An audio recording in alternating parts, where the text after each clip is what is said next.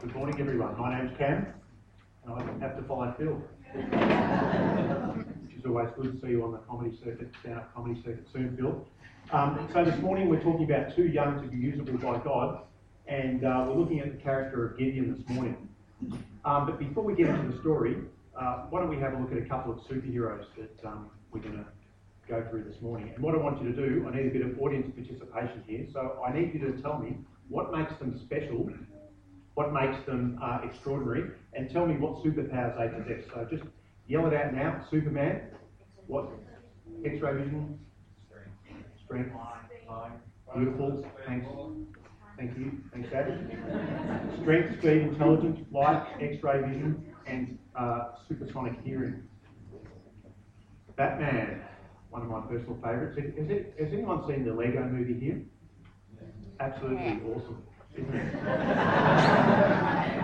No, it is really good. So it's probably the funniest kids movie I've ever seen. So what superpowers does this superhero have? Funny, sense of humour. Yep, gadgets. Yes, Ash. So he's good at martial arts combat, athletic prowess, intelligence, gadgets like the Batmobile, and of course his sidekick with his underpants on the outside. Spider-Man has a web. The ability to crawl.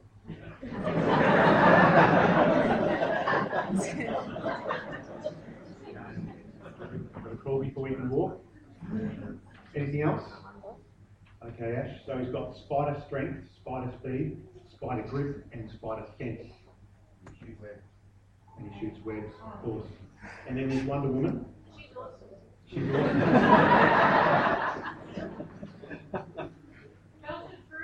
The Belt of Truth, very good. I've heard that. Invisible Jet. Thanks, Ash. So she's got strength, intelligence, fighting, telepathy, and gadgets like the Belt of Truth, and the wristbands that fend off the bullets that are coming her way, and the lasso of truth as well, I think. And I think we've got the last one, Luke Skywalker. Jedi. No. Yeah. He's got the Force. Very good. Thanks, Ash. Combat intelligence. He's got Jedi mind control, which I'll be using later. He also knows how to use the Force. All right, so when we think of superheroes, we think of strength, we think of great intellect, we think of bravery, indestructibility, energy, charisma. They've got muscles on their muscles, and they've got amazing superpowers like X-ray vision, and they're able to leap tall buildings in single bounds, but basically they're extraordinary. But this morning we're going to look at a character called Gideon, who is exactly the opposite of this. So when Gideon was young, sorry, there's a theme coming through this morning which you may have also picked up, and there'll be some prizes later if you can guess what that theme is, and you're under 12. So he was young, and he was weak, and he was a farmer, but he was also, when he started out, he was scared and he was afraid. So he was very ordinary and very average indeed, and the last thing he wanted to do was to become a leader. But in the end, he was transformed into a mighty warrior in the most unlikely way. He went from zero to hero. So this morning we'll discover that no matter how young or how ordinary or how average we might be, we're all usable by God. So let's get into our story this morning. But it's important that we understand a little bit of the background to the story before we get going. So this situation happened about 3,000 years ago, and there was a country called Israel, and they were God's special people. But they'd actually turned their back on God. They were worshipping idols and statues, and they did whatever they wanted. And God wasn't really very happy with them, so he allowed this group called the Midianites, who were their nasty neighbours who lived next door, and they were their mortal enemies, and they invaded their land. And eventually things got that bad that Israel realised what they'd done, and they cried out to God, and they begged him for mercy and protection. And God, being the good God that he was, responded to Israel's prayer by raising up a very young and a very ordinary man called Gideon. So let's have a look at what the Bible says And you might have noticed I'm actually using something here called the Brick Testament. So if you get a chance to check it out, bricktestament.com, and it's the Bible in Lego form. So they show the Bible with all these photos in case you think that I made these in my spare time during the week. Okay, so we'll kick it off. Sorry, that's one in Judges 6. So it says there that again the Israelites did evil in God's sight. Then Yahweh, which is another name for God, that's like the Old Testament name, sold them into the hands of the Midianites for 7 years. Then the Midianites invaded the land and destroyed its crops. They left nothing for the Israelites to eat and took all their sheep, oxen and donkeys. The Israelites were left so impoverished that they cried out to Yahweh. And we'll pause there for a second. But basically the Midianites had come into the Israelites' land and had taken all of their stuff, they've eaten all of their food, they've come in like a swarm of locusts, they've stripped the whole food supply bare, and the Israelites are left hungry and really, really scared and really, really poor. So then, the next section is when God calls Gideon. So, the angel of the Lord, now the angel of the Lord is literally an angel who's God's messenger, comes down and sat under the oak tree in Ophrah. And then Gideon was threshing wheat inside this thing called the winepress to keep it hidden from the Midianites, when the angel of Yahweh said, "Yahweh is with you, mighty warrior." So let me explain this for a sec. Gideon's hiding out in this from the Midianites. He's starving, he's scared, and he's suffering. But he's threshing wheat in this wine press. So obviously a wine press, you put the grapes in, you squeeze it up, and out comes wine. But he's hiding away.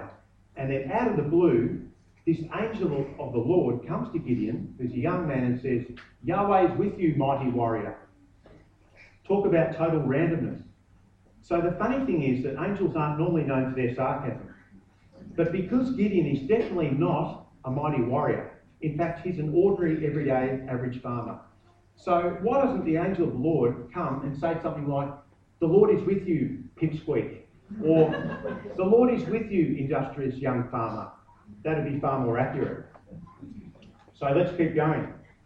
Then he says, "But sir, if Yahweh is with us, then why is all this happening to us? Yahweh has deserted us and handed us over to the Midianites." Then Yahweh turned to him and said, "Go and rescue Israel from the Midianites. Have I not sent you?" Then Gideon said to him, "But Lord, how can I rescue Israel? My clan," sorry if that piano's in the way, "is the weakest in Manasseh, and I am the least important in my family."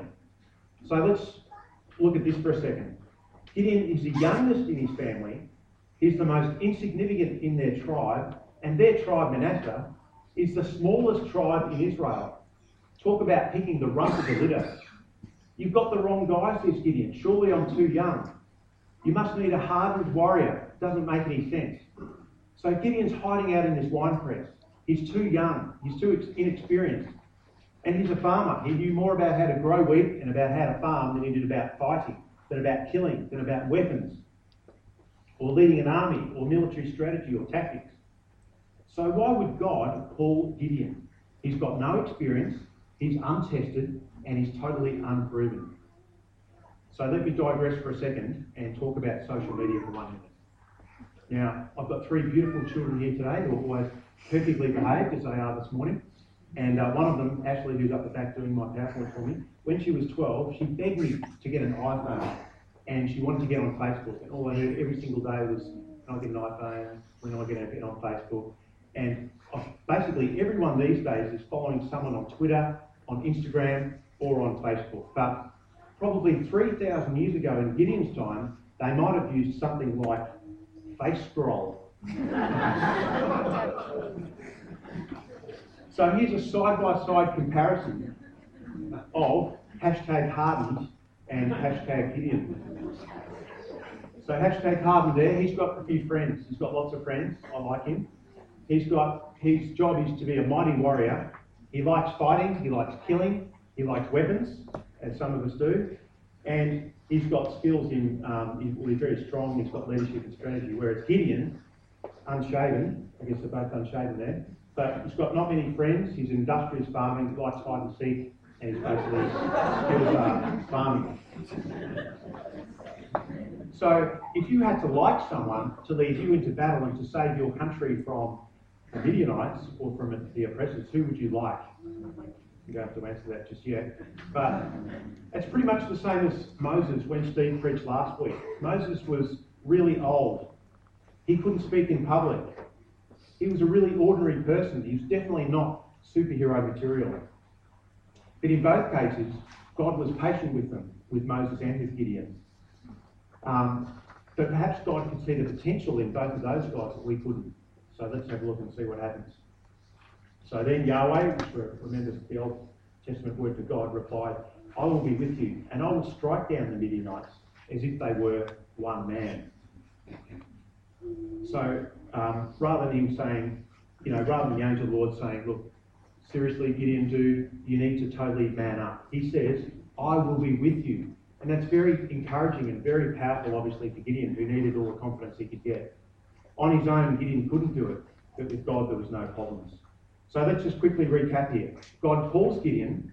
He's from the weakest tribe. He's from the weakest family, and he's the youngest in that family. He's the good-for-nothing runt of that family. But God doesn't necessarily look for people who are courageous, people who are mighty with skills and with talent. He's looking for obedient people, people who will follow him no matter what. So anyone's usable by God. We don't have to be ready. We don't have to be perfect. We don't have to wait until we've got it all together to be used by God. So let's keep going. And this is where God reassures Gideon.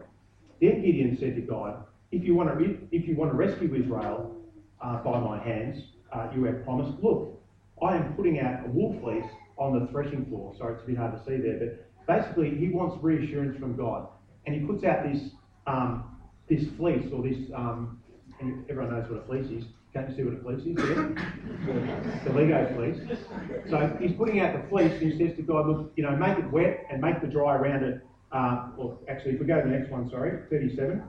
If there is dew only on the fleece and all the ground around it stays dry, then I will know that you will rescue Israel by my hand, as you have said. So if the fleece is wet but everything else is dry, then he'll take that as a sign from God that he can go into battle. Thanks, Ash. And so it happened, Gideon got up the next morning and squeezed the fleece and wrung out enough dew to fill a bowl.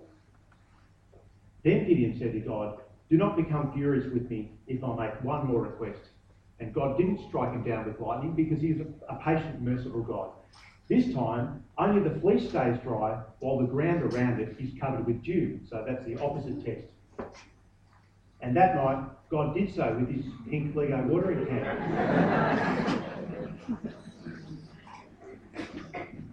Only the fleece stayed dry while the surrounding ground was covered with dew. The Spirit of Yahweh came upon Gideon, and he blew a trumpet, summoning the men of the Asbarite tribe to follow him. So what's happening now is that God's starting to use Gideon. And Gideon's starting to get an army together so that they can go into battle. So let's see what happens next. He sent messengers throughout Manasseh and to the tribes of Asher, Zebulun, and Naphtali, and they too came to meet him. Yahweh said to Gideon, you have too many men with you for me to hand over the Midianites, or the Israelites might claim, our own strength has rescued us. So God didn't want Israel to take the credit for his power and for his might. He wanted to make sure that everyone knew what was going on and what was happening.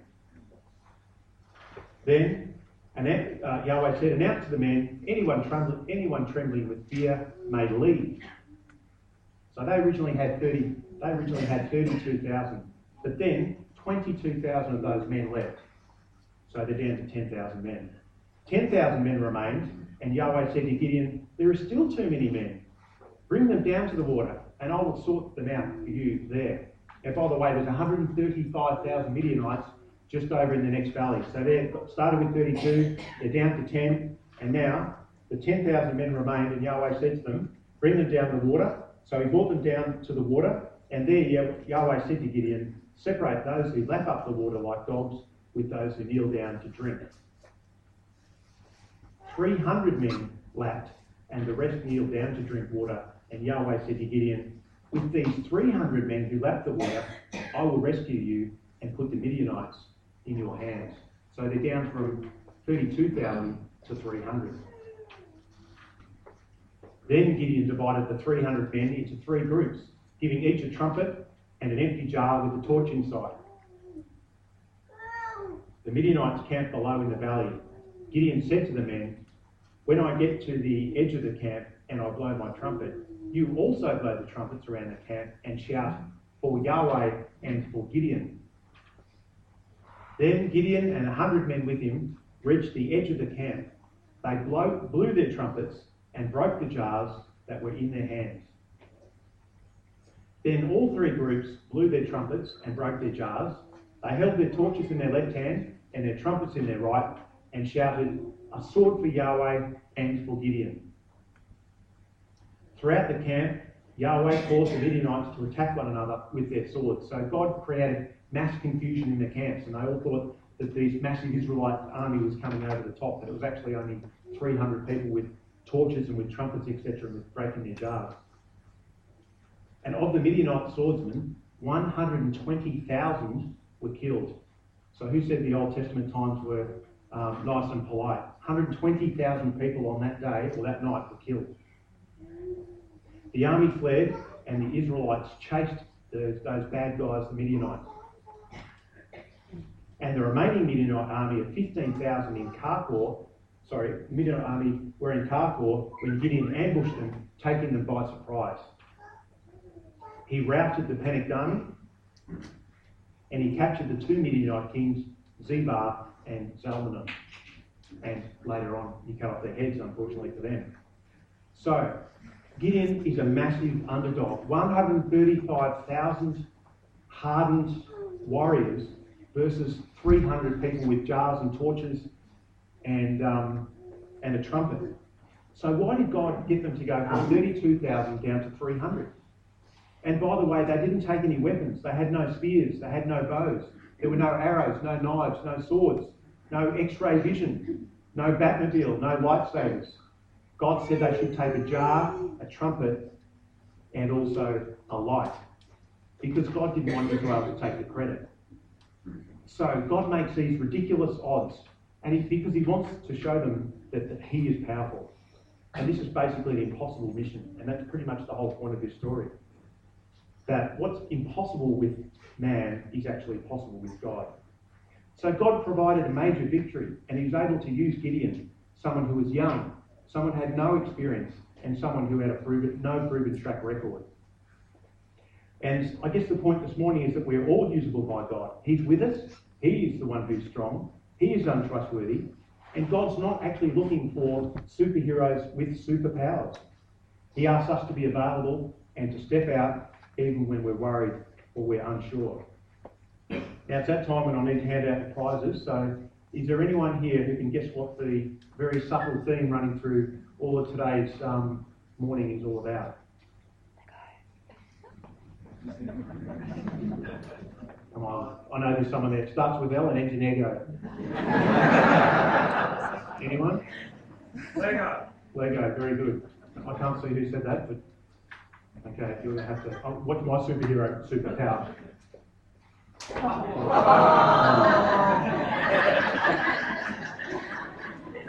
That was like spider sense. Without even taking off the wrapper. Impressive. So that was the story of one guy from about 3,000 years ago. But what about today, you might say?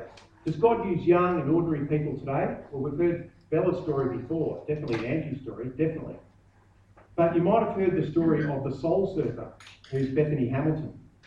When she was just 13 years old, she was attacked by a 14-foot tiger shark when she was surfing in Hawaii. She ended up with a severed left arm. She lost over 60% of the blood, and she went through several major surgeries. So lifeguards and doctors believe that her faith in God actually helped her get through this traumatic ordeal. And later, at 17 years old, she realised her dream of surfing professionally. They made a book, and they also made a film about her called Soul Surfer. and that's the story of her incredible life. So she's devoted herself to helping others, and she's involved in many charities and also helping amputees. So God used Bethany to touch and inspire many lives around the world. Let's look at another guy called Nick Vujicic. So Nick was born and raised in Melbourne, Australia. That's here. But was born with no arms or no legs. And at the age of 8, he became seriously depressed. When he was 10, he unsuccessfully tried to drown himself in a bathtub. And when he was 15, he decided to follow Jesus. And from there, it's been an incredible journey for him. He started to speak about his faith in God and overcoming adversity when he was only 17 years old. And he's spoken over 2,000 times in 44 different countries. He's also launched a non-profit organisation and has spread the message of Jesus around the world. So despite his handicap, not just a small handicap, despite his massive handicap, God used Nick to become an inspiration to others.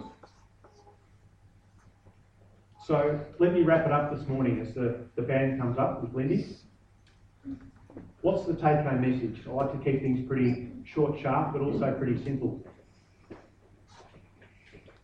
The take-home message is that we're all usable by God. So if we look at Gideon's story, we can all receive tremendous encouragement and we can all receive tremendous inspiration.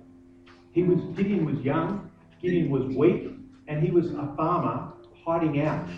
But he was able to lead an army of only 300 people and overcome 135,000 seasoned warriors. Basically, they were totally impossible odds, just like the Western Bulldogs ever winning a premiership again. Never, ever going to happen. So let me ask this question. How can God use us in our life?